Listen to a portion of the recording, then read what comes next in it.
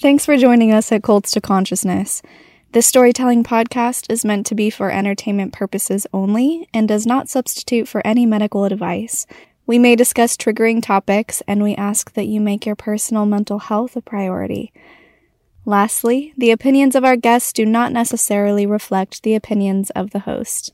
And I walked in the door, and I remember immediately opening up and telling her what had happened.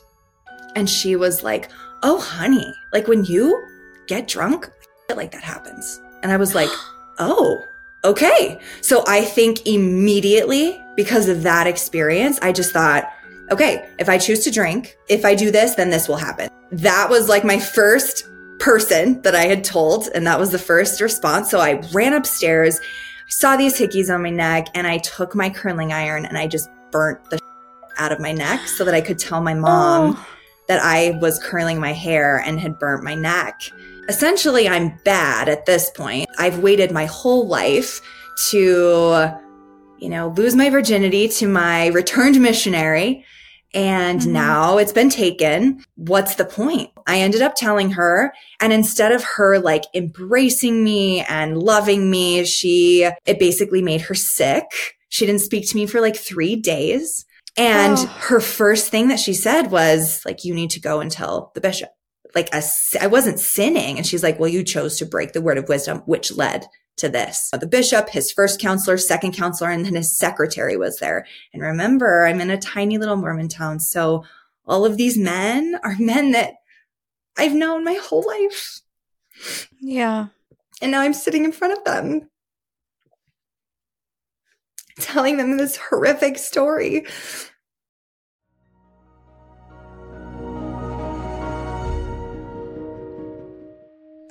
Hey, my name is Shalise Ansola, and this is Cults to Consciousness, where we discuss leaving high-demand religions or organizations and finding healing and independence through awareness and true individual sovereignty.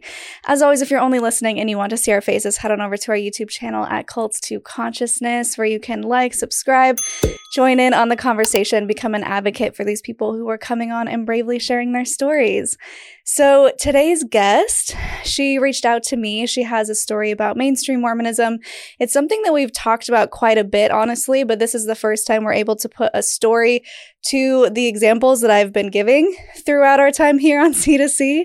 So today we are going to be focusing on the victim blaming and shaming within purity culture, how they actively treat people, and of course it depends on the bishop, but they usually make these victims repent for things that had happened to them against their will, and it's just really problematic. We're going to be diving into the whole purity culture as far as being forced or coerced to kind of get married a little bit too young to avoid, quote, sinning, and all the stuff that comes along with being a Mormon within the social structure of the church and of those around you. So thank you so much for joining us, Chris. Yes, I'm so excited to be here. Yeah. And when we were talking on the phone, I was like, oh my gosh, our stories are so parallel and similar. I just found myself being like, yeah, me too. Yeah, that happened to me. Yeah, what? And it's like, there's so much to talk about, especially because we haven't done mainstream Mormonism in a long time, probably like 8 months or so. And so it's going to be fun for me to kind of really, really 100% truly relate to your story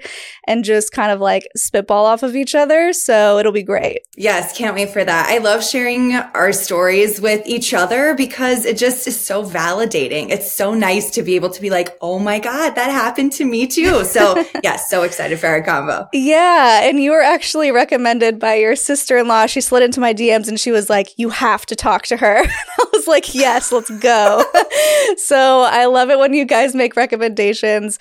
It's really awesome because Chris, you just posted a video on Instagram talking about your story. And so that's also really helpful for us to be like, okay, this is kind of what she wants to talk about and what she wants to get out in the open. So send us your recommendation, guys. It's always really helpful. So today I did really want to focus on, besides what we talked about earlier, how the society of Mormonism can really affect you mentally. Because from the outside, when most people think of Mormons, they're like, oh, those guys, harmless. They're like walking around in their suits and ties and they're all like clean shaven and the women are just so happy and perfect and like cute. And Yes, in some ways, but also there is some darkness lurking underneath. We know because we've been in it. There's a lot of emotional turmoil and psychological things that go on under the surface that most people don't realize is so harmful. And I'm saying this as someone who didn't realize it was harmful when I was in it until I left and was able to unpack and look back and be like, oh my gosh, that was not okay. And I should not have been suffering like that as a child or a teenager or whatever age. And so we're really going to dive into the psychology of that and hope that people can really resonate throughout all different religions, of course. But also, if you're active LDS watching this, instead of immediately just saying you're wrong, just listen with an open mind and recognize that it's okay if some things are not as great as you think that they are. It's okay to have a nuanced approach to your religion. What do you think about that so far? Just that one sentence of you saying, listen with an open mind, it kind of made me a little emotional because growing up, you're kind of taught to not have an open mind about anything else that's outside of the religion. And so it kind of demonizes anything outside of anything that you're taught inside of your home or inside of the religion. And so you just saying that was like an emotional grounding, as in like, I wish that somebody would have gave me the permission or said, it is okay. It is okay to think outside of the box and actually try and learn for yourself. And then like, how do you feel? Mm-hmm. And so I just loved that you started the podcast with that, because that's something that I think I really yearned for when I was growing up. Yeah. And that's a really good point too, that we're not only taught to just believe whatever the church is telling us. They say personal revelation as far as pray and get your answers. But if your answers don't match up with the ones they're giving you, they're like, nope, go pray again. Try it again. Was wrong. You did it wrong. Yeah. And so they actively punish you for searching, pondering, and praying outside of the church resources. And we know this. They've stood up in general conference in the past 2 years. And they were like, actually, if you have doubts, the best thing to do is to pray. Don't research. Like they literally said, don't research. And we're like, wait a second, that's not the answer. So you really have to take a look at that for what they're truly saying to you, and not just, oh, they just want me to have a close relationship with God. No, they don't want you to find what's out there, all of those negative things about the past and the church history. I mean, we could go on and on, but that's not why we're here. So anyway, I want to talk about your story, because I also want to paint this picture of how you grew up in a small Mormon town, very similar to me, where the society was very much wrapped up in Mormonism. So if you could kind of paint us a picture of what that was like for you. Yeah. Gosh, this question is so funny sometimes, because me experiencing my story, I'm like, God, it's so complex. There's so many like little tiny details, but to just paint a cute little picture to start, I grew up in a tiny little Mormon town. And when I say tiny, there was like 1,200 people. So it was everyone knew everybody. I mean, you'd probably known the same people since you were born, or since you came to this town. I was actually born in the town. We moved away for a little bit and then we came back. My mother actually had grown up there. So that was her hometown. And so, she had kind of grown up with the exact same way that I had. And we moved there when I was 10 years old. So 5th grade.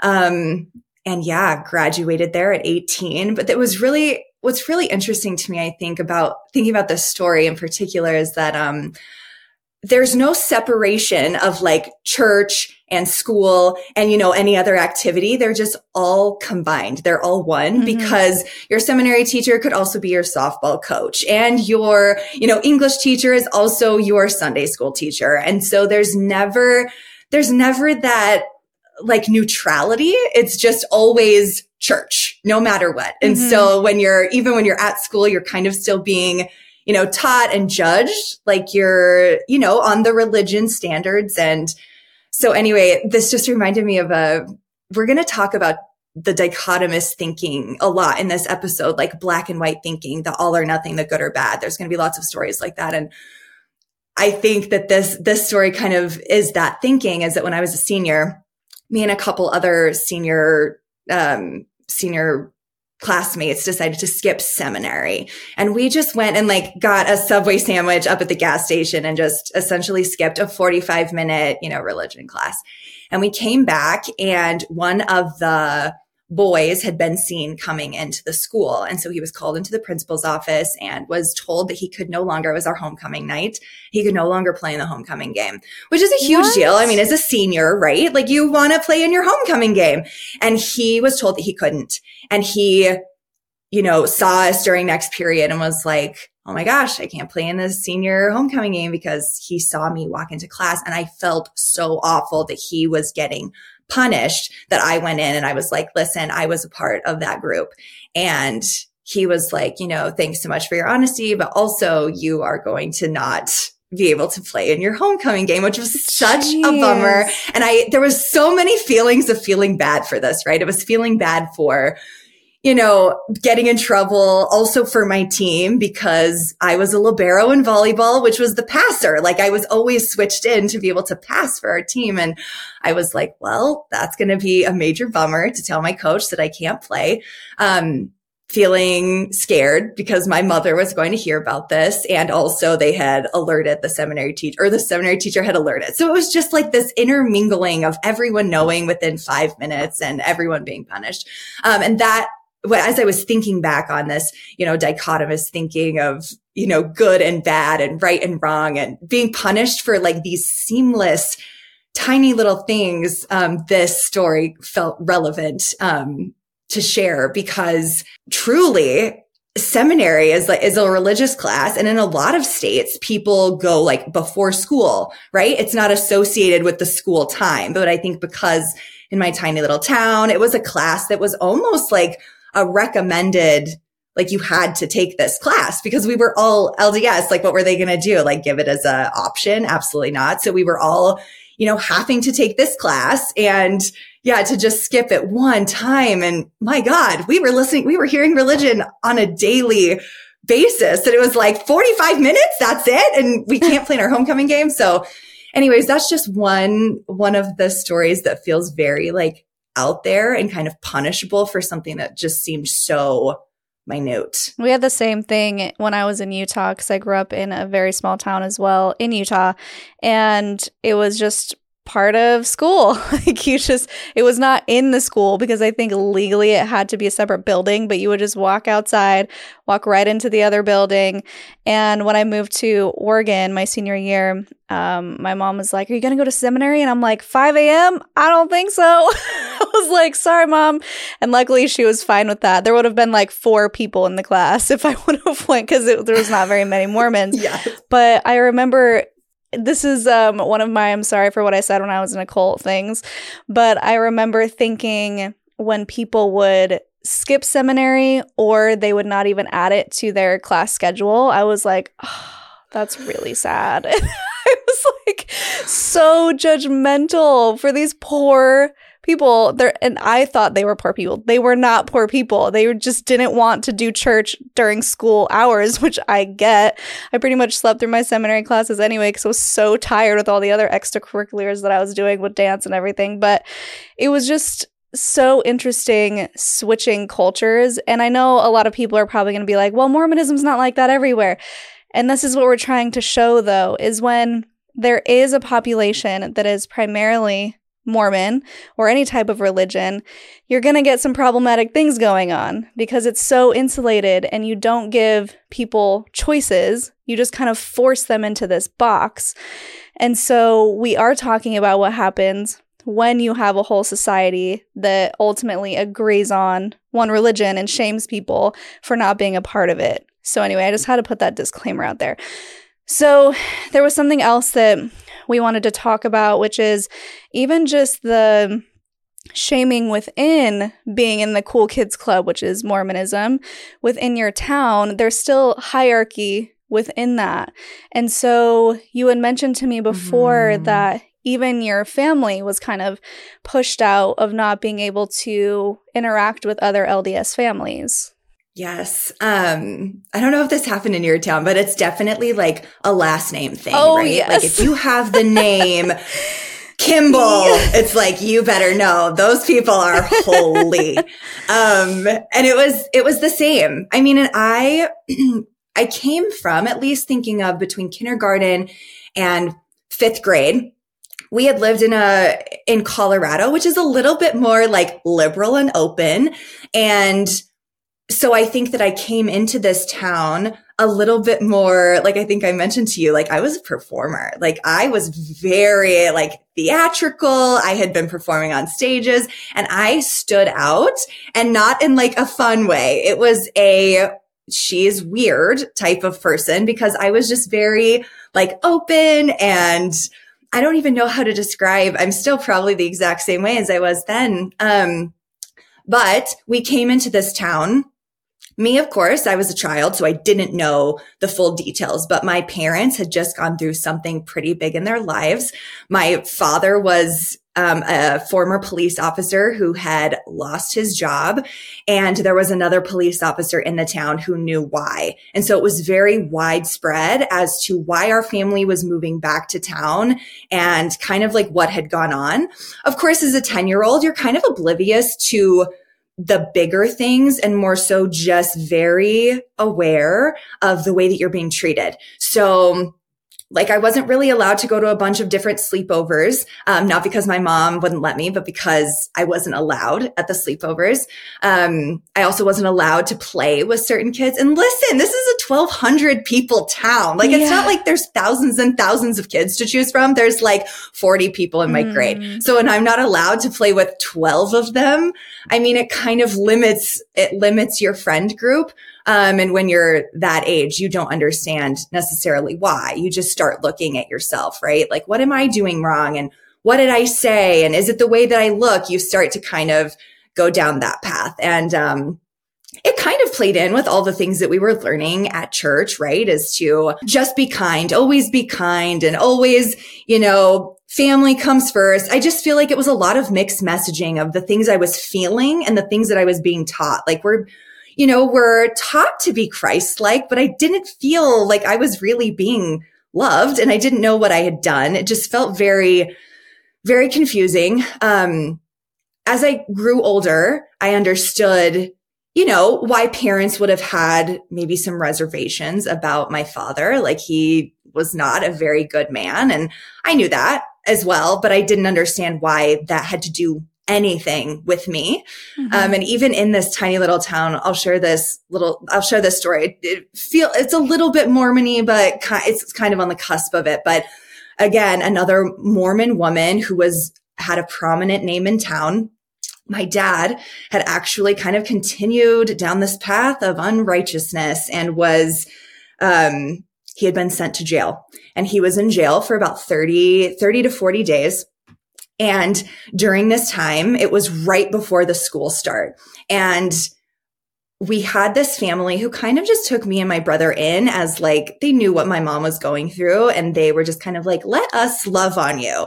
And she didn't have a daughter. And so she took me school shopping, and she took me to like the Buckle, and that was massive for me because I had never owned pants. That was such a big store in Utah where we would get all our jeans. And so you guys know, it's like, what are some of the main brands, like Rock Revival, just like the star-studded jeans. Silver, Lucky. Yeah. That's funny.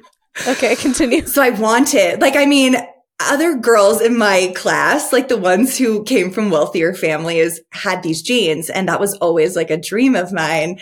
And she was like, pick out 4 pairs of jeans, any kind. And she bought me 4 pairs. Like, I will never forget that, right? Because it was such a monumental time. I was 15, so it was huge. And I show up to the very first home game, and my dad had been put in jail for stealing. So I showed up to my first home game, and I was walking up the steps, and I was just feeling so hot. I was hoping that this boy that I liked would see me. And this mother pulled me to the side, and she said, "Where did you get those jeans?" And I was like, "What?" And she was like, "I know that your family can't afford that. And did you steal them? Like, who did you steal them from?" And I remember being completely caught off guard. My heart dropped, and I didn't even know what to say to her. I was just like, I went school shopping. Like, somebody bought them for me. And she was just like, And then she walked away and just left me in the bleachers. In front of people. And this had nothing to do with the religion, but similar to a story I'll share later of being like shunned in your community for something that like right in front of everybody in the bleachers, a 15-year-old girl. And she didn't know my story. Like she didn't know that this family had had like been just loving up on us and felt like taking us school shopping like that. She didn't know that. But she felt like she knew a little bit of my story because my dad was in jail. So it was very, very embarrassing, I felt shameful, and shameful for what? Mm-hmm. Like I hadn't done anything, but I think that it felt like, everyone knows who my dad is and everyone now thinks that I'm my dad. So it was very, I'll never forget that. It was one of those moments, coupled with this beautiful, exciting, amazing moment to be able to wear my first pair of buckle jeans and then immediately, shamed for it. Oh, I have so many of those moments that I can recall just off the top of my head. But this is an important thing to talk about because I do think it's relevant to Mormonism. And people may think this is a stretch, but having grown up in that whole society, I can understand why this is relevant. And that's because they teach you to judge people. It's like this righteous judgment. So yes, it's love others and be kind and be Christ-like and judge them, because you are taught that you shouldn't associate with people who are sinners, for example. And so it creates this environment where people are putting themselves up on a pedestal and being like, I'm so righteous, you're not. And for some reason, it also creates this society where people feel like they are able to judge you. Like, it's my job to put you in your place. It's this, I think it's also part of the whole confession, forgiveness environment where they feel the need to point out when you're doing something wrong because they think you should go confess about it. They think you should go repent about it.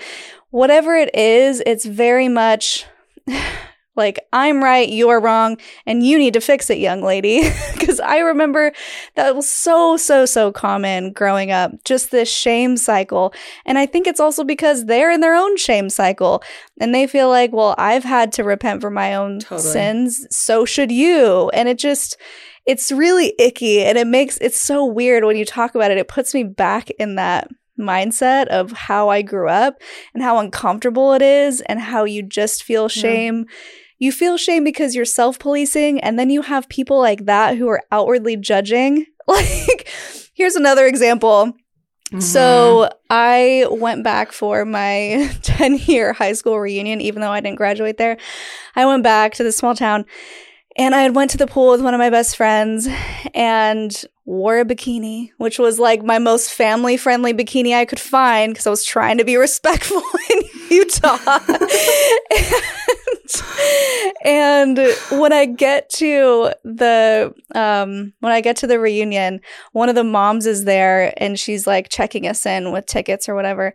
And she was like, "Oh, hi, Shalise. This is the most clothes I've seen you in a while, or like the most clothes I've seen you in since I last saw you." And I'm like, what? And I was so confused. For a second, I was like, has she seen my Instagram? but then she was like, oh, we were at the pool. And I'm just like, why were you being such a bitch? That's so unnecessary. But she felt the need to shame me in front of the friends who I walked in with, still as a grown-ass woman, trying to put me in my place for wearing a bikini to a pool. And I was just like, welcome home, Shalise. Here we are. We have arrived. It's just stuff like that is so unnecessary and just makes you feel like crap for no reason. No, 100%. Oh my God, you saying that. It's just is like me hearing that. And what's sad a little bit is that, like, if I were to hear that, I'd probably be like, typical. Like, it's not a shock, it's just like, oh, well, was expecting that, and anytime, like, and this is maybe a little bit for later, but, after leaving and being out of it and then coming back to that tiny little town, I didn't realize that I would feel a little bit triggered in some like areas, in some senses. And, sometimes when I go back, and my mother got remarried and she doesn't live there anymore. So really there's no reason for me to go back anymore. But I was there about 1.5 years ago and there were a few things that I was like, only in like Mormon town is this even considered like a thing. And I'd been away from it for so long that I was like, oh, like hearing, certain words like that. I was like, it like makes my whole body just like, shudder. And thinking of that, like my children now, I'm like, if they were to be told some of these things, like that mama bear would 100% come out. Like that is some of the things that are just, normal or like a typical thing that, a Mormon adult would say. And I think about it now a little bit and I'm like, I think that when you live in that dichotomous thinking of good and bad and this or that for so long, you probably have stunted growth. There's no more learning potential for you. Like you're just here at all times. So thinking about a 45-year-old woman who had grown up with all of those same messages to her. I mean, she probably didn't think she was doing anything wrong. Like she probably was like, this is my job and I'm doing it well. This is, so it's just wild to me to think that, what am I as a 45-year-old adult going to have as far as like my mindset? And because I've grown and I've learned and I've totally expanded my network and way of thinking and the way that I live my life, that I truly think that adults sometimes inside of the religion have just kind of stunted that learning potential because they're focused on what the prophet or the leaders of the church are saying. And it's kind of just same shit, different day. Yeah. And it has nothing to do with intelligence. It's just a perspective thing. No. They've completely tunnel visioned their perspective. So they only see the way that they were taught to see. And that's where the issue is, because I want to make it clear, we're not calling anyone dumb by any means. It's the I'm only learning through this lens, not I'm going to learn everyone else's perspective. And that's really the difference here. Because once you take that tunnel vision goggle off, you can see the rest of the world for the first time and go, oh yeah, that makes total sense. And it's not that you need to be taught how to see it. It's just once you see it and you can't go back. Once you recognize you've had a limited perspective and you can admit to yourself that you have been potentially cutting yourself off from all of these other things, then you can clearly see it. And that's, again, why we said listen with an open mind, because it takes an active choice to be able to fully process everything going on around you. So I wanted to talk about the purity culture thing. It's such a huge thing in Mormonism, and it's not specific to Mormonism. It's across many Christian denominations as well. But within your experience, for those who don't know, you were forced to go in and tell a bishop by the age of 12 your sins. And you go, I don't remember how often, it's at least yearly or however often you sin and you feel like you need to go repent of something. You go in, you sit with this bishop who is the leader of the congregation called a ward, and he is just randomly called. He could be your neighbor's best friend. He could be your dad. He could be anybody. Just one day he is not a bishop and another day he is. So there's no training involved. There's no like ecclesiastical achievements that he has to get in order to get this position. He's just a regular dude that goes in and should not be in this therapist type position. So one of the questions is about chastity. Have you been living the law of chastity? Meaning you can't touch yourself. You can't let anyone else touch you. Kissing is fine for like a few seconds, but there's very, very strict parameters here. And you're supposed to save yourself until marriage. And if you don't, it is a huge, huge, huge, huge, huge sin. They literally tell you it's the sin next to murder. And so I would like to get your perspective on what that was like from childhood and then going into your adult years.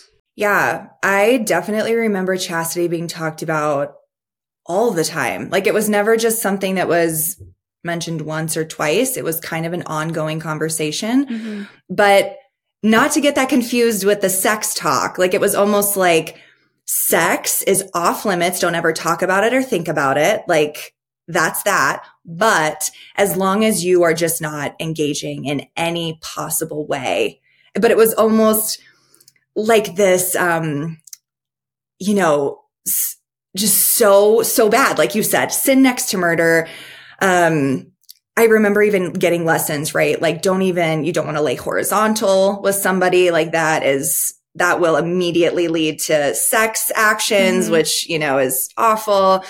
I really did take all of these lessons to heart because I wanted, like a lot of, women that I've connected with after I've left is, that feeling of always wanting to be a good girl, and be seen as the good girl. And I, of course, wanted that as well. Even with my rebellious nature, I still wanted to be seen as a good girl. And, I followed most of the rules besides, skipping seminary once. I followed most of the rules, like all growing up. And I didn't even kiss my first boy until I was into my sophomore year. And even then I was like, this is gross. I hate it. It made me feel gross. I just didn't like it.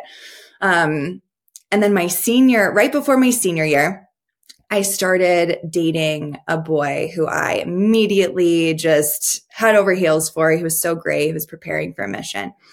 I'll tell you a little bit more about him later, but he left on his mission, but he was like, you know what? This is your senior year. And while I'm gone, you'll be in your senior year and your first year of college. Like, you should still be dating. You should still be having fun. Like, do all of those things. I got all of those things. You should do them and, have a great time. And so halfway through my senior year, I started dating this boy who was actually 2 years younger than me from a different town. And he was the preacher's son. So he was not LDS and he was extremely open to being sexual and, which was fun. Like, it was a really fun time. And I let him touch my boobs once, which is so funny because it felt so good. But at the same time, I felt so bad about it. Yeah. Like, it was like this simultaneous keep going, oh my gosh, I'm going to hell type of feeling. And this was like on a Friday night. And so for 48 hours or 36 hours, I was feeling so awful about it. And I decided that on Sunday, I should probably go and tell my bishop. And I, at the time, was Laurel class president, which means, there's those 3 classes. Oh, yeah, I don't even think that they have them anymore. Oh, really? Yeah, there's like beehives, my maids, and Laurels. I think they like kiboshed it. I don't know. But I was Laurel class president, which essentially means that I'm like the leader of all of those girls between the ages of 16 and 18, and that I am supposed to be the epitome of what a Laurel would be doing and acting like. And having your boyfriend touch your boobs is not one of those things. And I went into my bishop's office, who this man has known me ever since I moved to town. Like, I was a 9, almost 10-year-old girl. He was in a part of our lives. Like, he had watched me all growing up and, went in there, and I don't even remember how you start a conversation like that. Like, yeah. Oh, how's your day? Also, Friday night. Yeah. I do remember, though, my punishment was not being able to take the sacrament, which is essentially communion. Like, you go up, it's passed around your ward and you take it. Like, everyone sees you. It's not this thing that's done in private.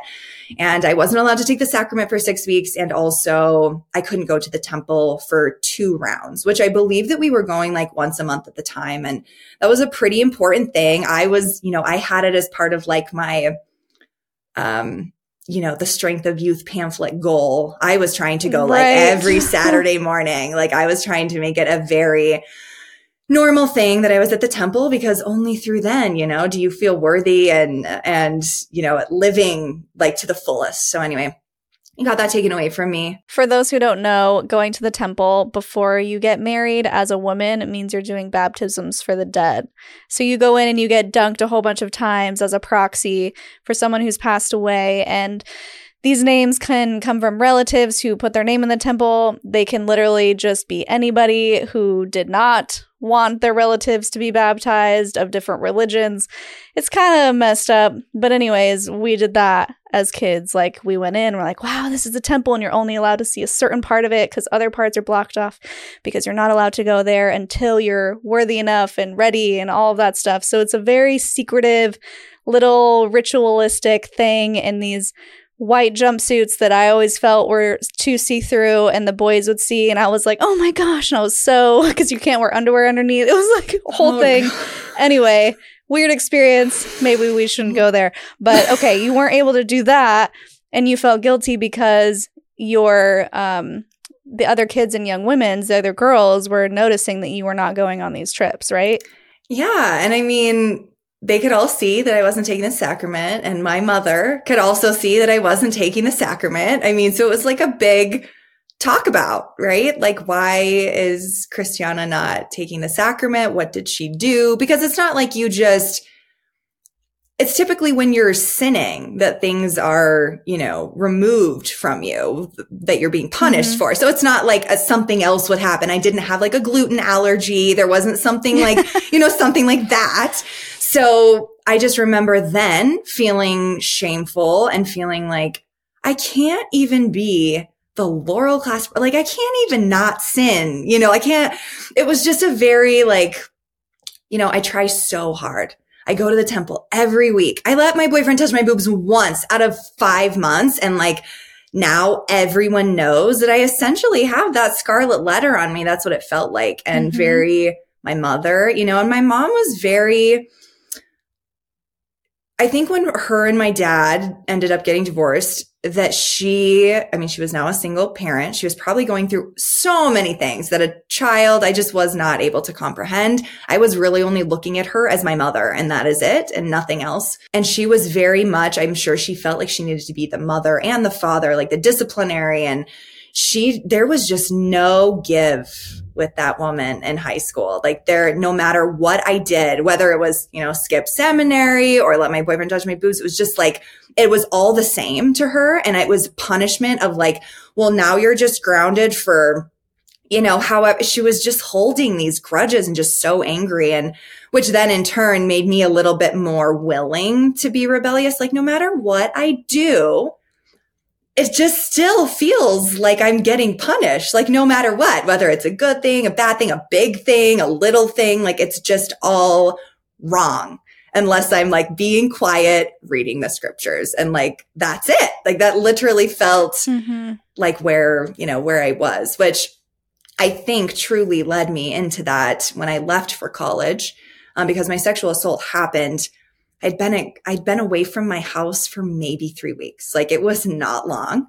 And again, I had never been talked to about all of the adverse. I'd never been talked to about, the word of wisdom, the effects that it could have on you. It was just always, don't even think about doing it. And then it's just not an issue. It was just this or that. It's you either do follow the word of wisdom or you don't, and you're a massive sinner and really bad things happen to you. It's just one or the other. Yeah. And so I think that because of that kind of tension that I was having with my mother, I was a little bit more willing to try, alcohol or breaking the word of wisdom, because I was listen, no matter what, there's kind of always going to be this, you're not quite good enough. I'd been getting that message since I was just a little girl.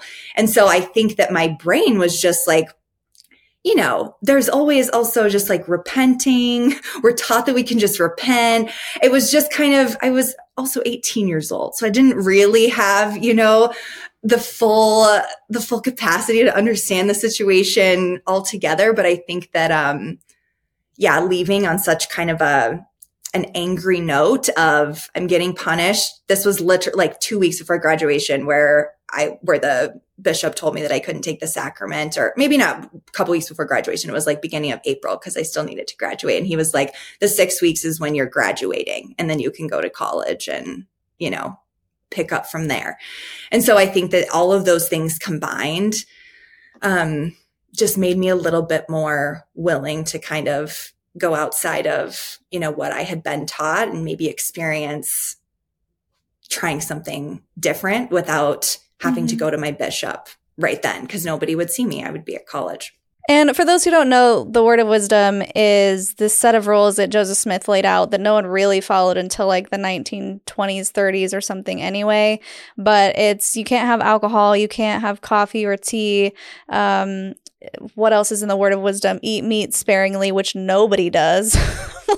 No. Why are we so strict on these other things? But obviously no drugs, weed is off the table, but prescription drugs, go for it. Yeah, prescription drugs are fine.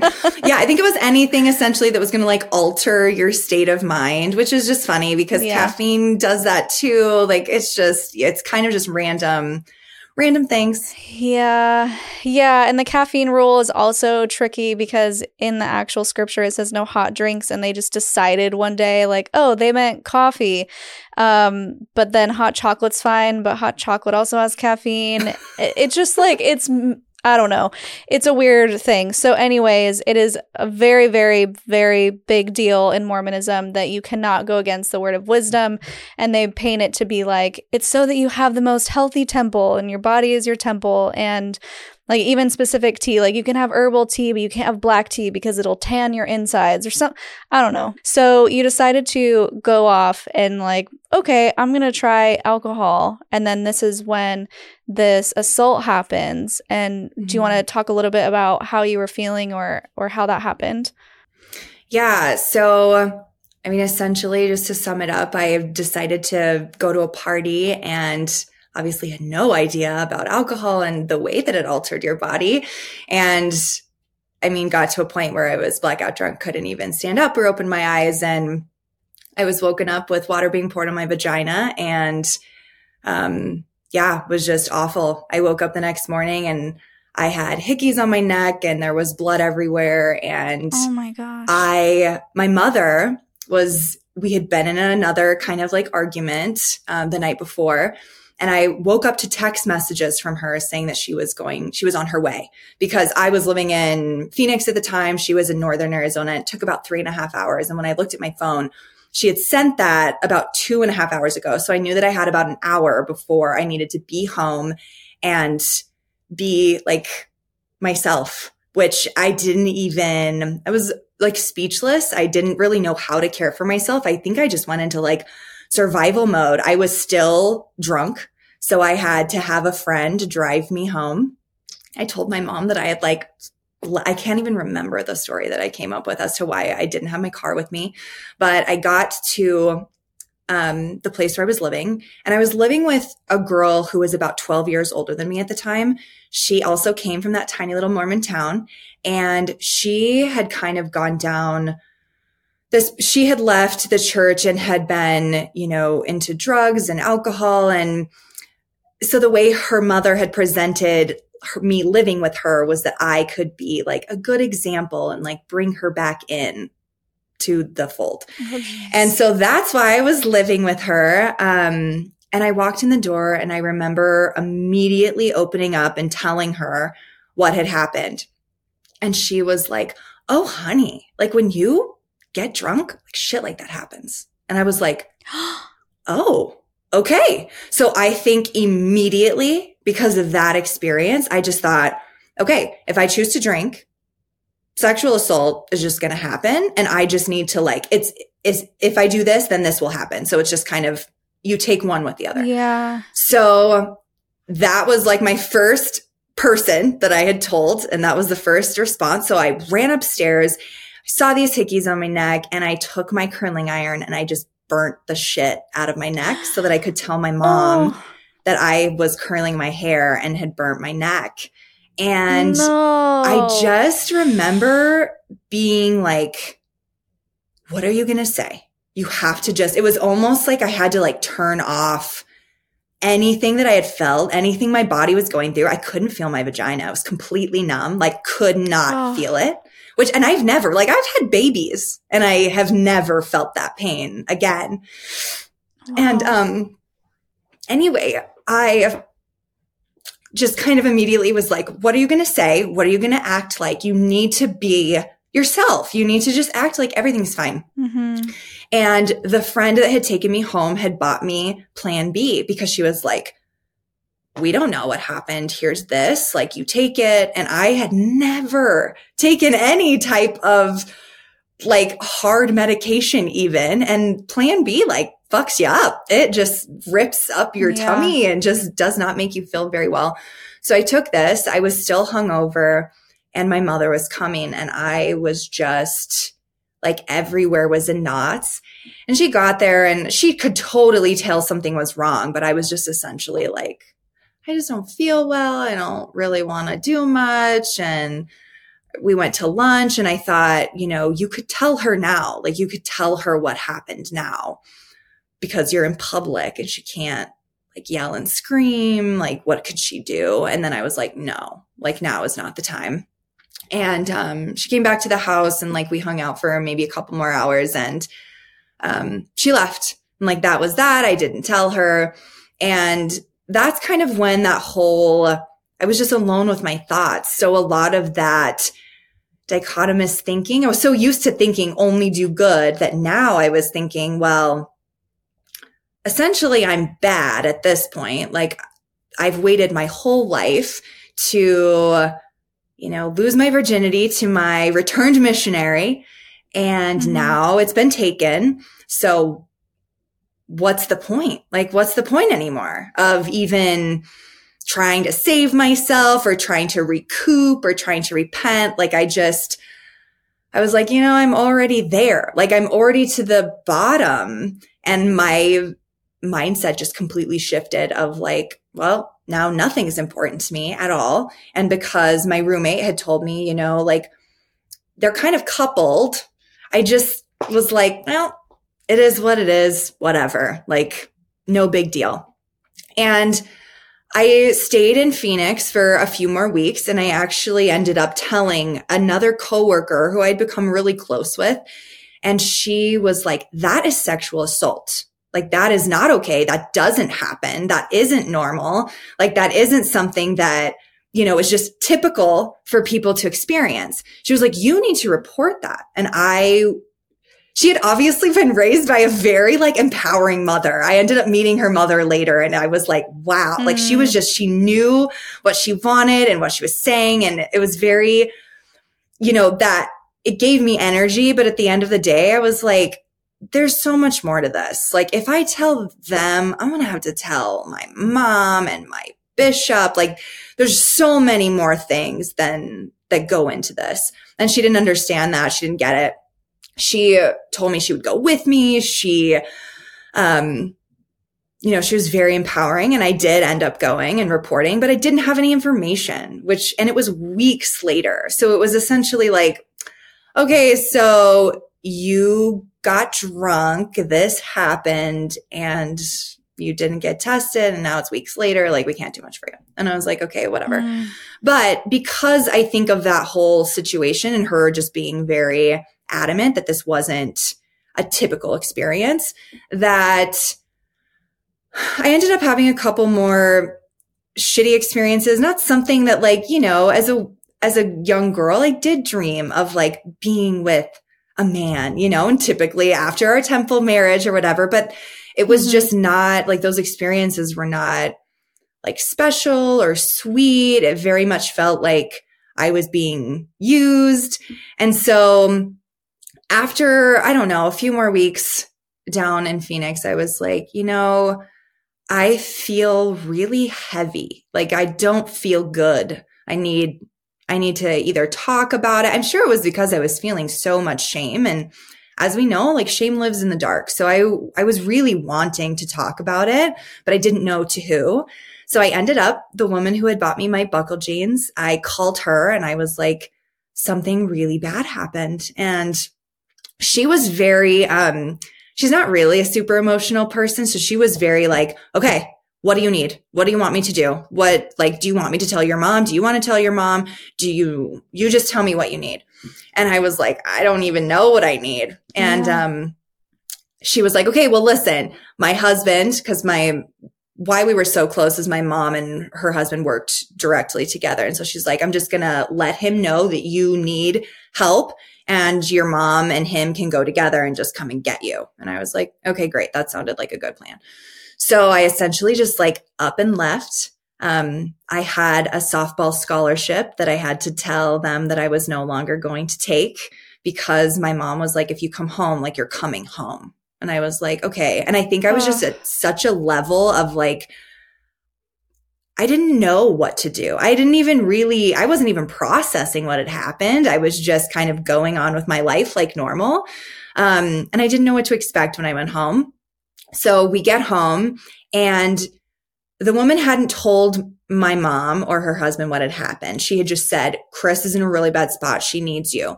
So my mom knew something was going on. I think she always knew, like ever since that first morning, right? That she came to Phoenix and she opened that door. She knew something was wrong. She was probably just waiting for me to tell her. So I ended up telling her, and instead of her like embracing me and loving me, it basically made her sick. She didn't speak to me for like 3 days. And her first thing that she said was like, you need to go and tell the bishop, which was my same bishop, the one that I had told about, my boyfriend and chastity, and the bishop who had known me, forever. And I was like, I don't know. Like, I don't know about going in. Like, this isn't like I wasn't sinning. And she's like, well, you chose to break the word of wisdom, which led to this. And so it's like it's kind of cooped together again. And I remember just being like, well, I guess that's the next step, right? Like, I don't feel good now. Maybe I will feel better once I tell him and kind of move towards the repentance process, whatever. So we met, and I remember it was at the seminary because he was seminary teacher and bishop at the same time. And so I met him at the seminary building, and we went into his office. And just a caveat, this happened 16 years ago. So the way that my brain remembers it, I mean, it could not remember it completely, but I remember that feeling of being so vulnerable and telling him like everything. And then him just like staring and just it feeling very cold and very robotic. There was no like, I just can't imagine knowing and loving someone for over a decade, like watching them grow up and then having them come to me and tell me such a horrific thing. And then me just being like, well, we're going to have a church court about this. Like, I just, then it seemed like, well, I guess that is that's the next step, right? Is that when you sin and it's that serious, especially a sin that's next to murder and with breaking the word of wisdom, like now you're in a church court. But it was very, again, just so cold. And I mean, I don't remember like a hug. I think he just like shook my hand and was like, you'll get through this type of deal. My mom was still really cold. Like, she was just like, okay, well, you're starting the process. Like, nice job. And yeah, from there, I was no longer going to go to Phoenix. I was going to go to Flagstaff. And my mom was adamant that I was living with good Mormon girls. And so she like made sure that we found roommates like from the institute up there, that they were looking for a roommate. And in the middle of all of this, I had my church court. And this is at least how it was done then. I don't know if this is typical or if it's still done this way now, but for me, it was me going in, and it was with the whole bishopric. So, the bishop, his first counselor, second counselor, and then his secretary was there. And remember, I'm in a tiny little Mormon town. So all of these men are men that I've known my whole life. Yeah. Men that watched me grow up and who came and watched me play sports. And now I'm sitting in front of them, telling them this horrific story. And of course, they're like, do not leave out any details because that's very important. It can't just be a summary, right? You can't just say, I blacked out and I woke up here. That's not enough. So essentially, I just had to, relive it again. And after I had finished telling what had happened, they were like, okay, you need to leave the room, and we now pray until we get an answer from God as to what the next step is. And if you aren't really familiar with like a bishop, they're essentially, they're the leaders of your ward. Like, we're taught that they are the ones who get revelation for their ward, like that they have that direct line of communication. So he is, now praying with his bishopric, and I'm thinking God is going to tell him what I need in order to, be fixed, or whatever it was that I thought then. And they brought me back in about 20 or 30 minutes later. And they said, we want to have a 60-day window before we make our decision. We want to have you go to college and do all of these, next steps, and then come back in 60 days. So this was like September-ish, and they wanted me to come back because I was going to come back for Thanksgiving. So they were like, let's just do it on Thanksgiving weekend. And I was like, sure, okay. So went back up to school, and I had all of these things that they wanted me to do. I was meeting with my bishop on like a weekly basis. Sometimes I wasn't even going to church, but I would just come and meet with my bishop. And that's when my bishop gave me the miracle of forgiveness, was during this time. And I don't know if you want to talk about that. I didn't really know too much about the book. I had heard about it. Like I had heard this is a really like solid book for when you're going through repentance, because it's just very straightforward. It has all of the information that you need in it. And so I was handed this book during this time. I don't know if you have experience with it or know other people who have, but it's pretty intense. Yeah, I was given the book around the time where I was supposed to be forgiving someone for something they had done. And I looked at it and I was like, I'm not going to read this. I'm so glad that I didn't. It's awful. Some of the things that they say in there, if I can remember correctly, to give some examples, it was written by a Mormon prophet or apostle. Yeah, prophet. He had been a prophet at a time. Okay. So there's things like, if you are gay, it's the same as bestiality or pedophilia. Or if you touch yourself, you will turn gay. Yeah, like you're the scum of the earth. Like that's literally a line in there, is that like if you have broken the law of chastity, like you are the scum of the earth. You are like gum on the bottom of someone's shoe. Like it's very real. I mean, real as in whatever he felt like saying was real, but it's very intense. And essentially the whole book is, again, like I know I've said it 7 times at this point, but that dichotomous thinking of like, it's this or it's this. Like you are either doing these 87 things or you are fucking failing. Like you are, and he says failing like a lot of times. And I mean, it's like little things like, okay, you have to be paying your tithing. You have to be having family prayer. You have to be attending your meetings. You have to be serving. And it's like, Jesus, I'm not doing half of, I am good if I'm even like able to get a chapter of my scriptures in. I don't even understand what's happening in there. Like it really makes you feel like you are a piece of shit. I mean, there's no other. And I kept thinking, it's going to get better. Like this is just like the first few chapters might just keep, maybe they're just trying to really tell you how bad it is when you're sinning, but it never got better. Like it just kept going down this, like, I mean, if you're doing this, you are bad. You are failing at this. And the time to repent is now. Like you have to do it now. There's no later. There's no waiting. It's either today or never. And you could lose that, chance. And it was just, it was really, really heavy for all of the shit that I was already feeling weighted down by. Like it didn't feel encouraging. It wasn't like, you've got this. It wasn't like that at all. And so, and we know as human beings, we all need something different. The way we learn, the way we take in life, it's all different. So you can't just give. And the church just kind of does this, period. It's just like, here's an umbrella and it now needs to fit with everybody. Like this book, kid, is now being used. I mean, and what's so crazy about it is a prophet at the time wrote this book. And if the prophet is like the Pope, like, I mean, he is the leader of the church. He's receiving direct he speaks to God.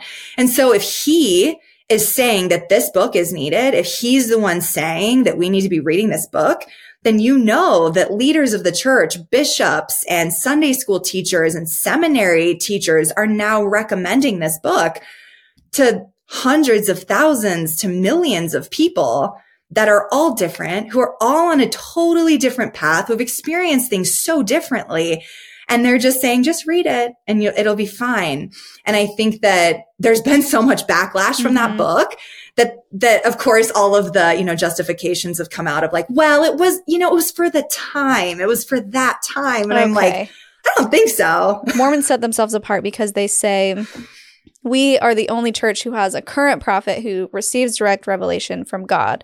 And so you're growing up with this mindset, like you mentioned, that he is talking to God. And so anything the prophet says is basically God saying it. Now, we know that that's not really the case, but that's what we grew up thinking, right? And same goes for all the people who are under him. So all the way down to the bishop, which is like the lowest, highest level of receiving direct revelation from God to the members of the ward. So that's miracle forgiveness. Everyone just thinks, oh, this is what God wants me to know. And there's no nuance.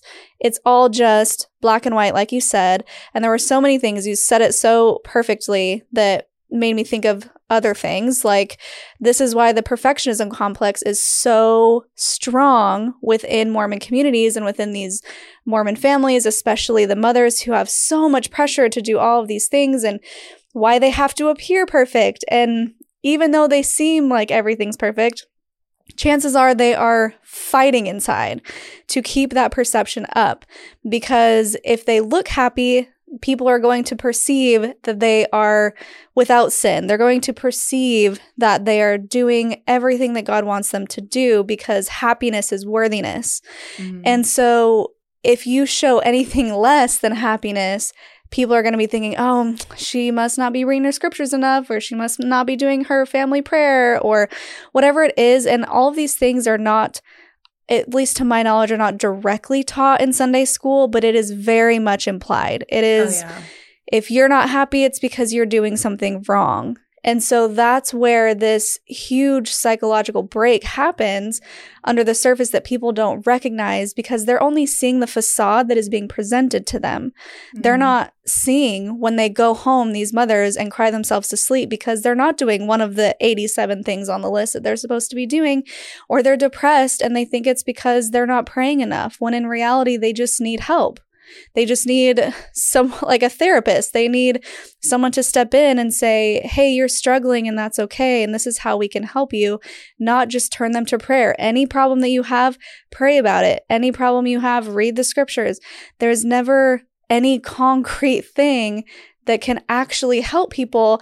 And that's also what I wanted to bring up as you were talking about the church court. I want to make it very clear for people who aren't familiar with Mormonism. Church court is discipline. It is not, let's get together, share your story with us, Chris, and please let us tell you how we can help you. That is not what church court is.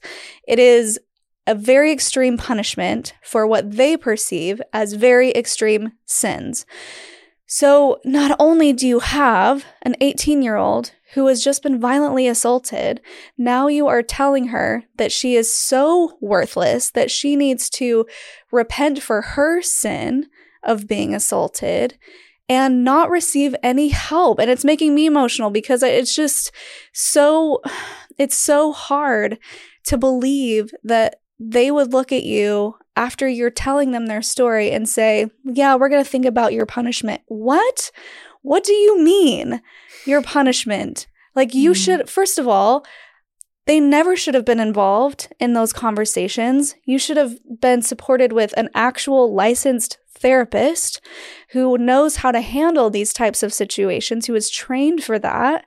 You should have been welcomed with open arms. And I'm so sorry that happened to you. That was not okay. This was not your fault. And I think that's the number one thing I want to say to you, is that this was not your fault. And I know that you know that. It's just, when you are raised in an environment that is telling you that you are unworthy, if something happens to you, it's really hard to flip that switch and recognize, really truly recognize internally that you didn't do anything wrong. You didn't deserve that. Oh, yeah. And that's like the major message I want to get across in this episode. If something has happened to you and someone has told you that you are unworthy because of that, they're wrong. They are absolutely wrong. And if you did not receive that help, I am sorry. And you can be helped, and people are willing to help you. You just have to find the right people, not the people who are trying to blame you for it.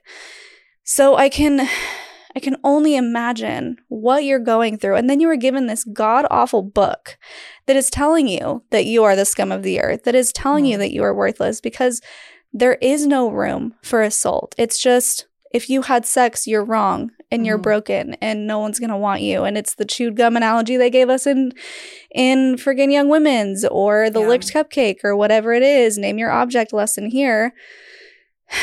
All of these things culminate to us just feeling completely lost, worthless, useless, not understanding boundaries, not understanding the nuance, not understanding that you can have choices. It doesn't have to be all or nothing. There can be things in between.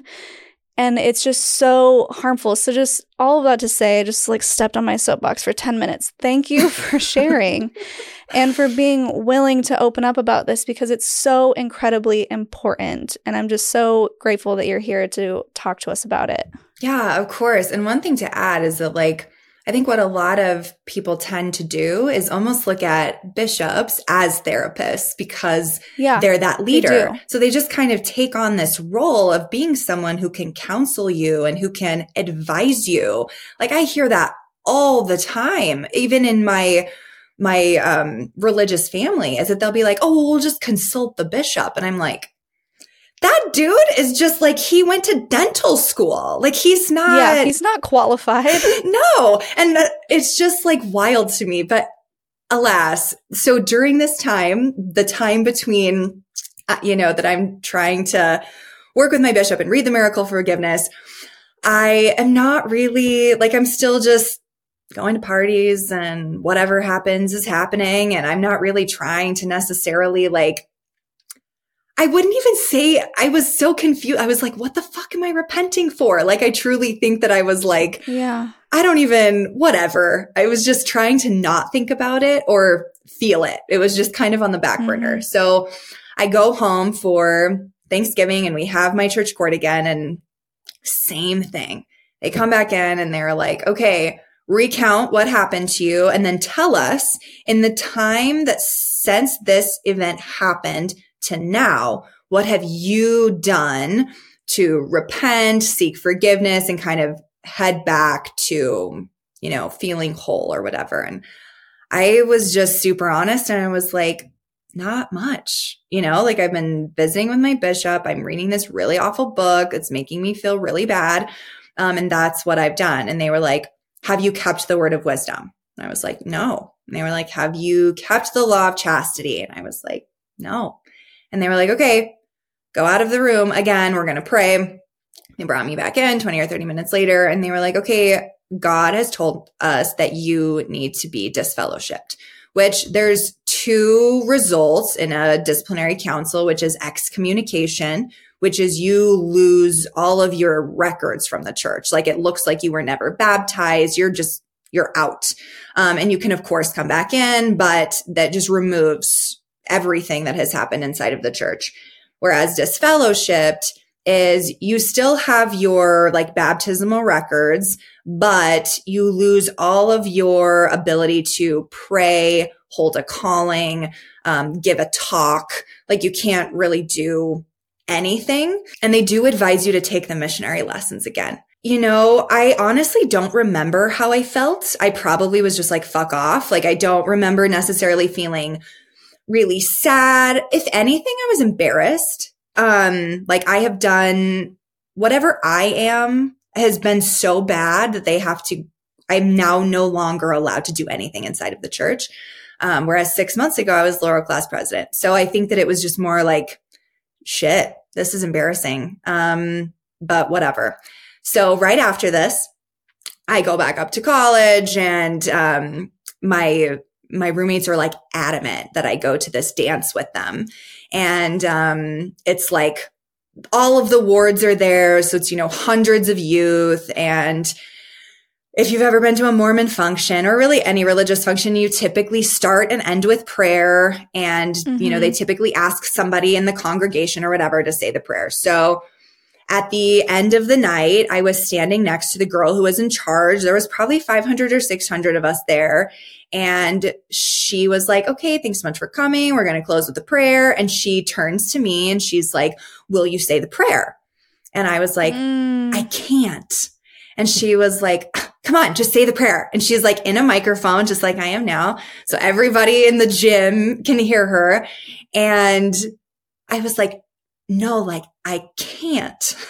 And she was like, oh my gosh, like just stop being a baby about it. And I was just like, just kind of like shrugged my shoulders. And she was like, okay, I guess I'm gonna have to find somebody else. And I was mortified because I truly couldn't give the prayer. Like I would have been totally happy to give the prayer, but I couldn't. Like I was now with being, disfellowshipped, I could now no longer be at a microphone in church. I couldn't bear, I think you can bear your testimony. I can't remember, but you cannot give a talk. You can't give a prayer. You can't hold a calling. Those for sure, I know. And I was just mortified. I mean, now everyone thinks I'm a baby because I'm not choosing to give a prayer. And I was just like, this is the worst fucking thing. Like none of the things happening in my life are making me happy. Like reading this book, this is awful. Going to my Sunday school lessons, I can't even talk. Like I'm being called out in front of this huge group of the only Mormons, here. And I'm just like, I just don't think that I can do it. And I just stopped going to church. I stopped really doing much when it came to church. I mean, if I went home, I would go to church, but it was just not something that I wanted to be a part of my life. But when you're told your whole life certain things like, you need to get married in the temple in order to make it to the celestial kingdom, that shit does not leave your brain just because you're choosing to not go to church. And so I would think about that. I mean, I thought about that a lot. Or I would think about my patriarchal blessing that said, you will marry a returned missionary and you will have a lot of children and you will be very blessed financially, all of these things that I'm still thinking about all of this as I'm, choosing to step away. And remember, I had mentioned that I was dating a missionary and that he was going to come back. He was gone for 2 years and he ended up coming back about, 8 or 9 months after I'd been disfellowshipped. And him and I were still talking. So he knew all of this. And when you're on a mission, you're not allowed to call other than on Mother's Day and Christmas. So him and I were writing letters back and forth on a weekly basis. He knew like everything that had happened to me. He actually tried to come home when the sexual assault had happened. And I was like, absolutely not. Like that would not be good. Like you should probably just stay there. Which probably tainted a little bit of his mission. I mean, he was in love with me and I had just experienced something really massive and he was away from me and couldn't comfort me. And I didn't really think about that kind of stuff then. I see it now, but I didn't think about it then. Anyways, he came home and we ended up dating for a little bit to just see. I mean, we had talked for 2 years via letters and we had dated for 4 or 5 months before he left. And we really felt like we did have a connection. And he, when he came home, I was like, we have lived really different lives the last 2 years. And I just am calling that out that like, I don't expect you to want to date me or because, the whole licked cupcake thing, I was like, yeah. Yikes, like he won't even want to be with me at all. He was like, that doesn't matter to me and I still want to date you. And we were dating, for about 4 or 5 months. And we ended up having sex. And that was really, really rough for him. Not so much for me because I think I had like turned off all of those emotions about it. I was just like, it is what it is. Like, it's not a big deal. And it did feel so different with him. Like I loved him, it was very special. And he was like, okay, we have 2 options. Like we're either getting married to like now, like we're this month, we just got to get married so that we can work towards that temple marriage. Or, we stop having sex because when you are reinstated back into the church after being disfellowshipped, you have to abstain from sex for a year. And you have to obey all of these laws, right? Like obviously the law of chastity and the word of wisdom and all of those things. And I would have to take the missionary lessons again. It was really big. Jeez. And so he was like, we either get married now or we stop and we, for the next year, we're abstinent and we work towards that temple marriage. And being abstinent was not something that I was trying to do. And so I was just like, that sounds bad. Both of those options sound bad. How about like you just move in with me and we just continue to date? And like, that's that. And you're 19, right? Yeah. You're 19 and he's probably 21. Yeah. Yep. I just want to make sure everyone knows the ages because that's a really big deal. We're not like mid-20s, late 20s. No, very, very young, because in Mormon culture, it's basically when you get married. And people fight me on this all the time. And I'm like, you know that it's true. You know that it's true, because the men are they're told, okay, go on a mission. And when you come home, you get married, because they don't want them to, quote, sin. Because like Chris is saying, if you, quote, sin with a girl, then you can't get married in the temple for a year. And that's a really, really big deal. It's like shame on you and your family. And everyone knows about it. It's a whole thing. And so for him to have sex after coming home from a mission where the only contact he's ever had are handshakes, you can't give hugs. It is like, you are away, you can't touch yourself, nothing. And so, of course, he comes home, he's in love, and he wants to express that love, and then he has sex, and it's just like the most shame you could imagine for a returned missionary to go through. Mm-hmm. And so he's in panic mode at 21, like, let's get married tomorrow. What? No, it doesn't make any sense, but this is what they force you into when you're a part of this society. So I just had to clarify that for people who weren't aware. Yeah, I'm glad that you did. And when just me being 19, like I didn't have the understanding of what he was probably going through either. Like I was just so removed. I didn't want to have to feel shame anymore. I didn't want to have to feel that. Whereas that was so like I had kind of gone through that whole shame spiral like a year and a half before.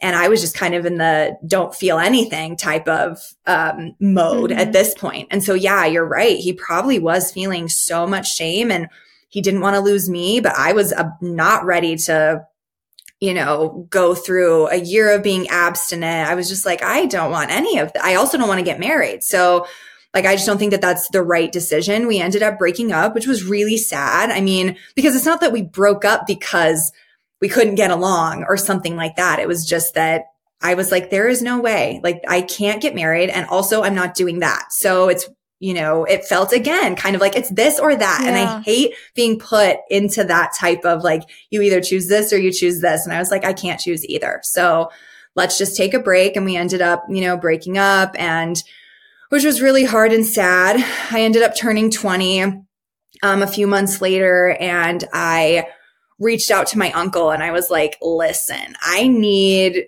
something different than what I'm doing now. He was on the heart transplant list. And so when you're on the heart transplant list, anytime that there's a potential match, you're like going to Mayo because that could be your match.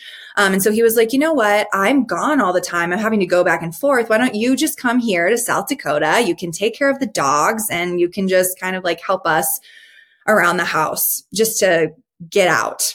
And so that was my transition here. And within a couple of weeks, I had met another Mormon who had grown up in the church, and we felt very alike because even though, his experience was different than mine, and we were both kind of away from the church at the time. We were both breaking the word of wisdom. And so we felt a connection, and I was like, I like that this person has the same background as me, and not even necessarily as, I didn't look at it at first as like, this is my celestial kingdom marriage. I didn't see it the first month. That wasn't it. I was like, I love that he understands like the things that I'm saying. Like he gets when I say celestial kingdom, even like he understands what it means to be away from the church and still have all of those thoughts. And so it felt very, it just felt nice. It felt comforting. I had really been with people who either weren't LDS or who were trying to marry me tomorrow. And so I was like, this is nice to just like be here with someone who is just relaxed. But if you're familiar, like Shalice said, with Mormon dating culture, you typically are married by the time you're 21 or you're like getting engaged. Mm-hmm. And I was 20 and I was probably one of the last women in my class to get engaged. Like all of them had already been married and already had a kid or two at that point. Jeez. And so, him and I continued to date we were hanging out at first, just being friends. And then we started to date. And within a few weeks, we were engaged. And there was a few reasons for that. I think that there's a lot that goes into play here. Is obviously I enjoyed him. I liked him. He was very sweet and kind and loving. And we both grew up the same. But there was a lot of other things, like love felt very conditional to me as long as I was doing the things that I was supposed to be doing. That's a phrase that I like. Oh God, I just hate that phrase, supposed to be, because we're all so different, supposed to be doing whatever we want. But anyways, it felt very conditional. Like, oh, if I end up marrying him and we go back to the church, this is like, I'm back. And it felt safe. It felt like I know this. Like I've been taught this my whole life, right? It's a fucking blueprint. So this isn't going to be difficult.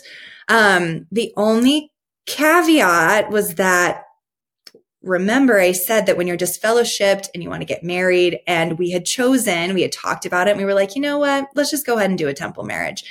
So I now am disfellowshipped and have to get re-fellowshipped or whatever, reinstated. Yeah. So I now have to start the whole process over of me going to my bishop and confessing my sins, my new bishop, confessing my new sins, and going through the missionary lessons and just like going on that whole path. No sex for a year. And my new bishop happens to be my new father-in-law. Yikes. And it's just so wild to me that no one was like, that would be weird. Let's have you work with this bishop. Like no one said that. It was just like, oh yeah, that's what you do. So I end up confessing hold on.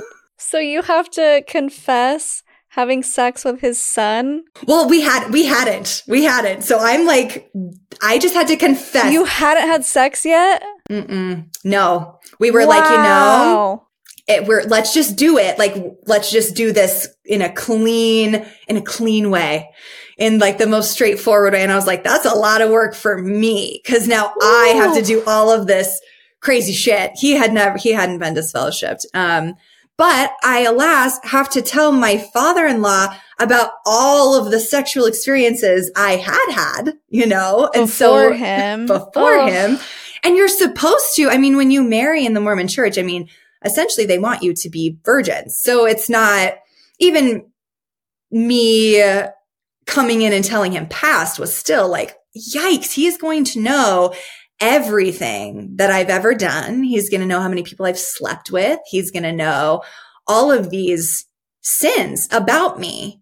And he's going to have to look at me as his daughter-in-law and also as a bishop. And at least to me, I was always taught that like a bishop was given almost like rose-colored glasses for his ward. Like he listens, but he doesn't judge you. And so I'm like, how can you not, as a human being, listen to someone telling you all the things they've done and you just not inherently even this much be like, yikes. So anyways, I started that whole process. We made it through. Law of chastity was kept.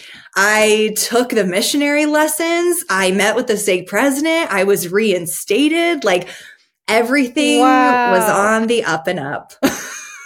Hats off. I don't know how you did that. I was just so adamant. And I think, like I said before, that had been told to me my whole life, that like the goal was always temple marriage, was always celestial kingdom, always. And so I think that I was still in that mindset of like, well, I'm not going to be saved if I'm choosing a different life. Like it's not true happiness. It might be momentarily happy, but this is a sustainable growth. This is like the sustainable life to lead. And so, I wish that I could remember, or that I kept a journal like of that time of how I felt, but I don't necessarily remember feeling lighter or happier.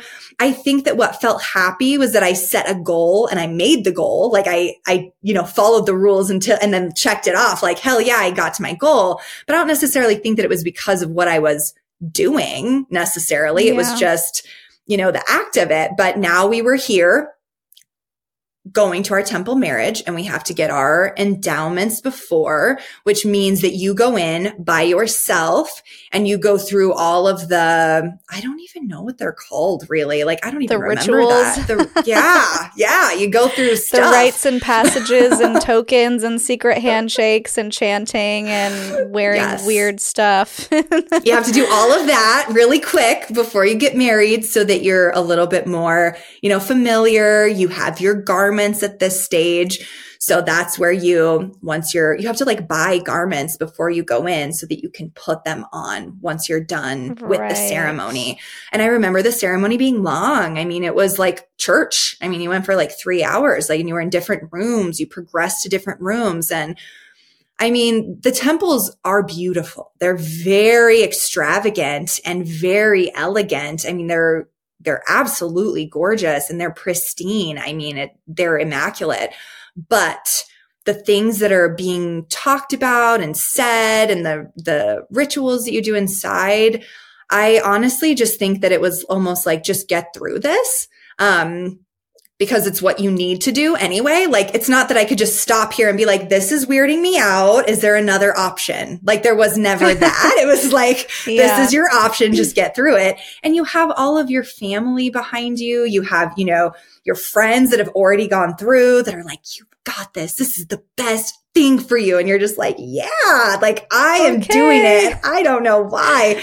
And it just, I think that just the experience in itself, like, I really wish that my brain, it probably blocked it out. I really wish that I could remember more of like what had happened, but I essentially just remember like the story of Adam and Eve and how they came to be, and you becoming a wife, and you getting your name, your temple name, right? Which is like a biblical name, and you like reaching your hand through the veil and shaking someone's hand and whatever. It's so funny because like the way you're describing it, I'm like, yeah, that makes sense. But I bet people listening are like, what in the actual fuck? Like, it's so weird. It's essentially all stolen from Freemasonry. Joseph Smith, who was the leader, the original prophet of the Mormon Church, became a Freemason. A few months later, the temple ceremony was announced, and it's like literally just plagiarized from Freemasonry. But there's like this weird garb that you have to wear. Men have like these Baker hat looking things. I remember I saw it once because my half sister was getting sealed to us for time on all eternity. And I remember walking in as like a 12, 13-year-old, and I'm like, what in the world is everyone wearing? It was such a weird moment. So yeah, there's just a lot that goes into the temple, and that could be an entire episode on its own. But I just had to point out that it is super weird and culty. And I don't mean that as an offense, because I know people, it's like the most sacred thing to them in the world. But like you were saying, Chris, I think it's only viewed that way because it is the top goal. It is the only goal since you're a child. I love to see the temple. I know I'm going there someday. It's like your whole life is centered around making it there, and you made it there, and you went through a lot to make it there. So once you're there and you have your friends saying, this is great, amazing, you don't question it because you're like, okay, well, they're doing it. This is what the goal was, right? You just kind of go along with it, no matter how weird it is. Totally. And then you did it. Like, so how did you feel afterwards? Were you just like, was that it? Or do you remember how you felt?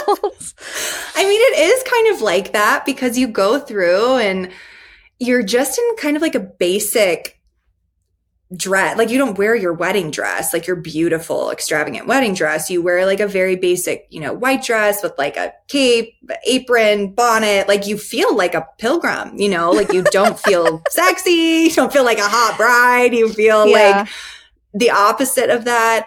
But I think because of the connotation behind all of it, and like, this is so sacred. Like, you made it here. Like, you are now, blessed. Like, oh my God, all the blessings that come from you being here, Chris. It was like, okay, I can't wait for that. And so I think that, afterwards, kind of with anything in life though, right? You have this huge goal and you get there and then you're like, okay, now what? Like, it just, life keeps going on.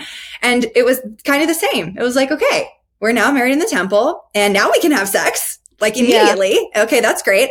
And then like, what next? And now I have garments. So that was the only thing that felt a little bit different, was I now, like, in order to protect myself, right, is that I needed to be wearing my garments at all times. Which is like the undershirt, if people don't know, it's like a t-shirt and long biker shorts that you wear under all of your clothes, and it forces you to be modest, because if your garments are showing, that means you are being immodest. So it's like a high neck, and then the sleeves have been getting shorter and shorter and shorter as the years go on, but now it's like a cap sleeve, I think, ish. Mm-hmm. But anyway, it's basically like a full t-shirt and full biker shorts that you wear under everything closest thing to your body. Bra goes on top. You don't wear underwear. They are your underwear. So that's what a garment is. Continue. Yes. And we're meant to wear them like at all times besides shower and sex. Other than that, like when you work out, all the time. Anyway, so that was like the most, I would say, the newish thing. But other than that, like, now you're just meant to do everything you were already supposed to be doing now with somebody. So you're now meant to be reading scriptures together and having family prayer together and doing all of these things together. And you better believe that I was trying so hard to do all of them, and not even trying, like, I was doing them, and we were going to church every week, and we were trying to go to the temple. I mean, we live in South Dakota. It's not like we have access to 1,000 temples like Utah does or Arizona, but we would, make the 3 or 4 hour drive to the temple and do a session. Like, it was pretty intense, and we were definitely adamant about making sure that it became a part of our lives. And we had our first baby, and that was very exciting. And she, got her blessing inside of the church, which is essentially just, they hold her up in the front of the church and give her a blessing that is inspired by God. And it's only men, so men can stand in the circle and be a part of this blessing. If you're worthy. So yeah, if you're worthy. So like, if dad's not worthy, he can't get up there and bless his own baby. Just had to point that out. Yes, I'm glad you said that, because yes, it's very true. So like, if dad can't, then it would be like a grandpa or an uncle, or maybe someone in the bishopric is now blessing your child. So yeah, we did everything that a, typical worthy or striving to be worthy Mormon couple would be doing. And I don't know, it was probably within about a year and a half of deep back into the religion that I was like, I don't know, man, I've lived both sides now. I've lived all growing up, so I knew it. I lived kind of that middle space where there was just anything goes, and then there was this again. And I was like, this isn't it. And I just, like, little tiny feelings where I would just be like, that's weird, or this is off. Like, this just, I don't know. And maybe it was just my particular marriage, but it was very much like a marriage triangle with us and his parents. And because he's a bishop, I think that might have been a little bit of it, is because, the bishop is very much sought after for counsel, because they are an esteemed leader and someone who can commune with God. So I think that, my partner was using that a lot of like, well, my dad will know. And so there was a lot of that inside of our marriage. Like, well, the bishop says, and it was just like, this is so uncomfortable. And yeah, I didn't have I didn't understand how to like have tact when questioning things. So I was just like, all of this sounds crazy. I think I'm crazy. I don't know about any of this. And just kind of blew up my life, because I was like, okay, it's either this forever to the celestial kingdom and beyond. And I don't even know if I necessarily like believe it. I don't know. It just feels, something just feels off to me. And it had never really felt off to me. I think that, and we kind of talked about this before, is that my tunnel vision had become now, you know, this whole world of different views and opinions and religions and spiritual practices that I was like, whoa, there's so much out there. And what actually feels good to me? Like, I don't know if it's this. And I think that I needed that time. You know what? Maybe God did give them revelation that I needed to be disfellowshipped. I don't know. Cause I definitely needed like a part. I needed to be away. I needed to experience all of these other things for me to then come back and be like, I don't know if this is for me. And I do know, like I have some really close friends who are still in the church who they have never once felt like questioning, or they've never once felt like this isn't for them. They've always felt very comfortable and very, you know, they get a lot of good, happy things. And that just wasn't my experience. And so I was basically like, this isn't it.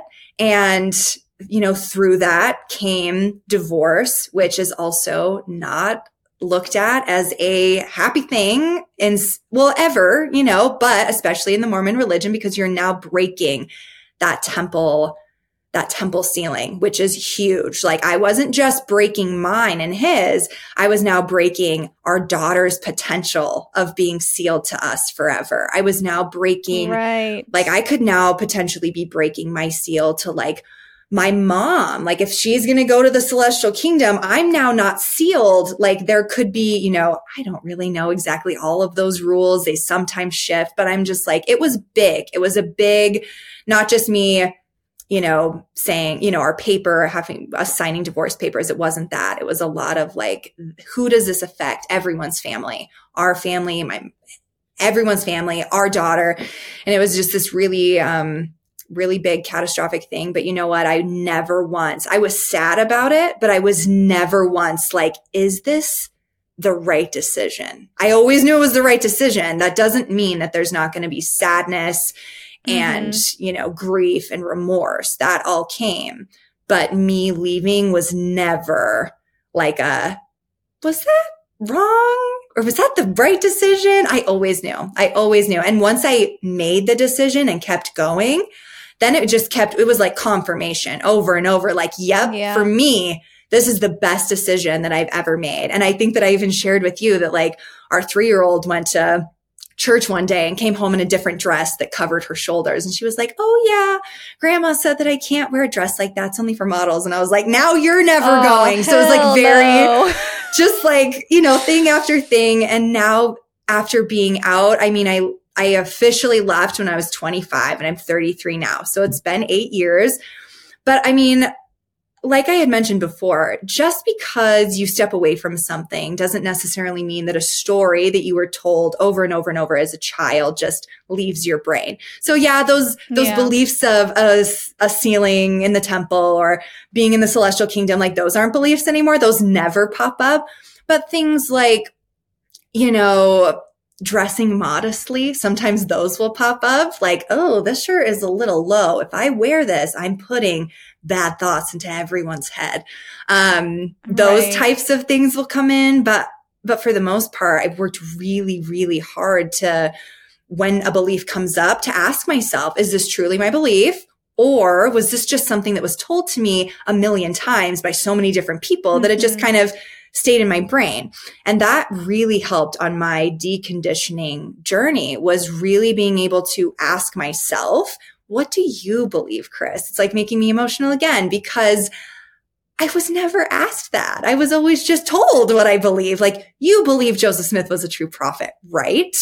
You believe, and just all of these things, you believe that the Book of Mormon is real, right? And I just believed all of those things because they had just been told to me. Whereas now it feels really empowering to ask myself, is that really what you believe? Even as a parent, I will have some things come up and I have to be like, ooh, Is that my belief, or is that just how my mom parented me? Or is that just how, I was taught in Sunday school?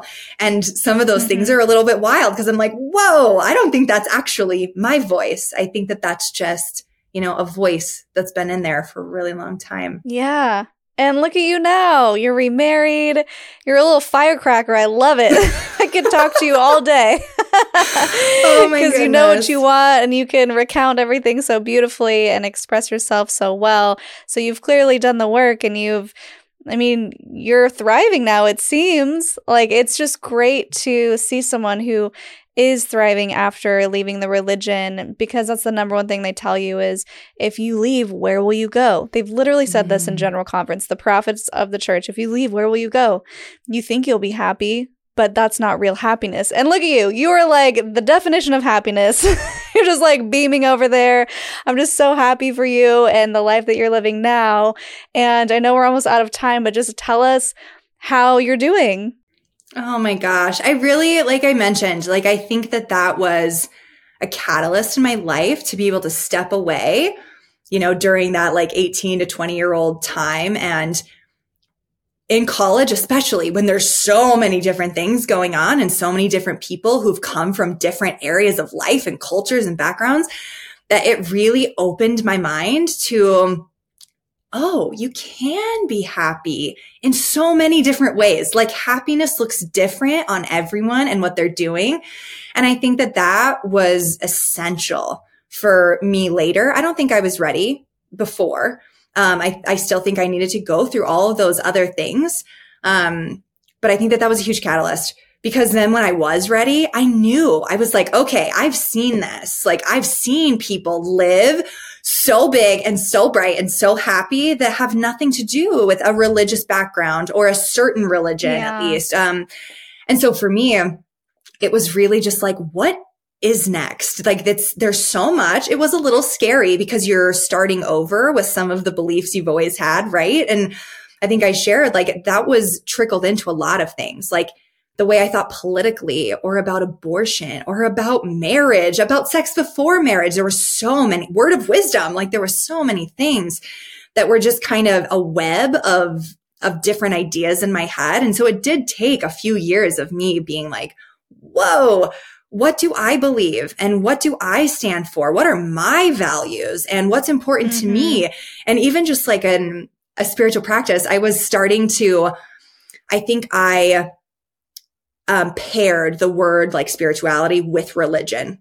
So when I left the religion, I was want nothing to do with anything spiritual, which is not true. I am a very spiritual person. And I was working with someone who was very, we were talking about chakras at the time, and how your crown chakra is your connection to the universe or God or whoever, right? Higher power, higher you. And and who knows, take what you want, put it through your filter. But she was like, your crown chakra is dull. It looks like it's not that pretty purple color. And I was like, I've probably cut it off because I don't want anything to do with spirituality. So I did a lot of work through figuring out what does spirituality look like to me? And what does a practice that feels really good to me? And it has ebbed and flowed, and it changes, and it, is really prominent at certain times in my life. And then I maybe back off a little bit. But I think that was really a fun thing for me, is making it fun and exciting and new, and not something that was you will do this every day. You will do this every Sunday for 4 hours and on Wednesday. It just felt very nice to be able to make my own rules for once. And it's really interesting. The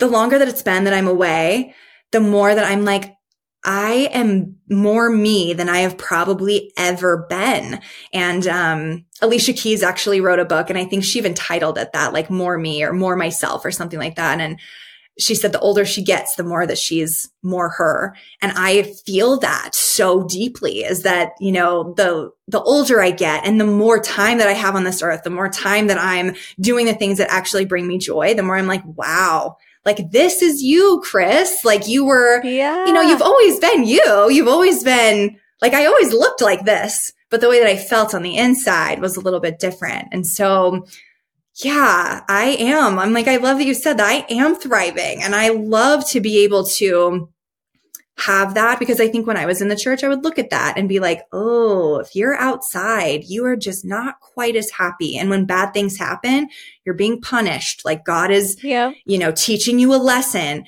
And anymore, I'm just like, I see so much happiness everywhere and with so many different people and so many different ways of living that as a mother, I mean, that's the only thing that I truly hope for my children, is that they're not living the way that I want them to live, is that they're like living this big, beautiful life however they want to live. And it's making them feel happy, instead of me saying, this is how you live and you'll only receive my love and approval if you're, in these boundaries. But yeah, it's definitely different. And I'm not going to say that I haven't been happy inside of the religion. Like maybe I was, maybe I was really happy, but it all did feel very conditional and very like, I have to be happy, right? Like that's the goal. I need to be happy. Whereas now I'm like, it just comes naturally. And, when I'm doing the things that bring me joy the most. Yeah, that is such a good point. The happiness within Mormonism was very fleeting. It was like, okay, I'm happy, but how long am I going to be happy? Because I'm probably going to mess up, and then I'm going to screw everything up, and I'm going to be worthless and all of that. And so It was kind of like an anxious happy. Like, yeah, everything's great for now. Until something inevitably happens, it's probably going to be my fault. But everything you're describing is that individual sovereignty that we talk about. It's sure, find a practice that works for you, that you are in control of, that you're not looking to someone else to say, how do I do this? Or how do I be worthy? Or how do I get to the highest level of heaven, the celestial kingdom, which I don't think exists. But, how do I do X, Y, or Z? It's about figuring out what feels right to you and living by that, because I think that's just so beautiful and grounding and real and honest and authentic to yourself. And it sounds like you're giving your kids that same option, which is amazing. And I'm so happy for you. So I need your Linda listen moment, your sassy statement. That's probably what the toddler goes. Or inspiration. Is that when I say Linda, I almost have to do it in like the voice, because it doesn't seem like it's not Linda. If you're and I love that he was like doing this, but he's like a little sassy toddler. Yeah. If your gut and your inner knowing feels like something is off or not right, listen, Linda, listen, because it never leads you astray ever. And all of us have different feelings, right? Different guttural reactions, but it always, like, if you feel something's a little bit off, listen to it. Pay attention, Linda. Amazing. So good. I love it. This has been awesome. Like I said, we could talk all day. Okay, so guys, if you want to find Chris, her Instagram, we'll put it in the description below, but it's Christiana_Hilberg, and leave some of those comments for her down below. And do you have any final thoughts before we go? No, this was so fun. Like you said, I could talk about it forever and ever. So thank you for taking time to chat. Yes, of course. It was awesome. Maybe we'll do a part 2 sometime, or we could go live or something where people can ask you questions instead of just me. But guys, thanks for listening. If you want to support the podcast, we actually just released a little holiday line. This is one of our sweaters, cult free. And we have a few other fun Christmas options. You can find it at cultstoconsciousness.com under the merch tab. We did just release our C2C vacation. We're going to Costa Rica. We already have 7 signups. We're so excited to hang out with you guys. If you want to be a part of that, you can find that in the description as well. You can become a patron at patreon.com/cultstoconsciousness. Our newest patrons, Rebecca, Benjamin, Rachel, and Sienna. Thank you so much for your support. It means so much that you're willing to do that monthly. And if you like this video, check out 2 that I will link here below. And until next time, follow your highest excitement, be conscious, and be well. Thanks for listening. If you like what you hear, it would mean a lot if you could like and subscribe on YouTube and leave a review or a comment to help with our visibility. You can also find me on social media at cults2consciousness, or reach out by email at cults2consciousness@gmail.com.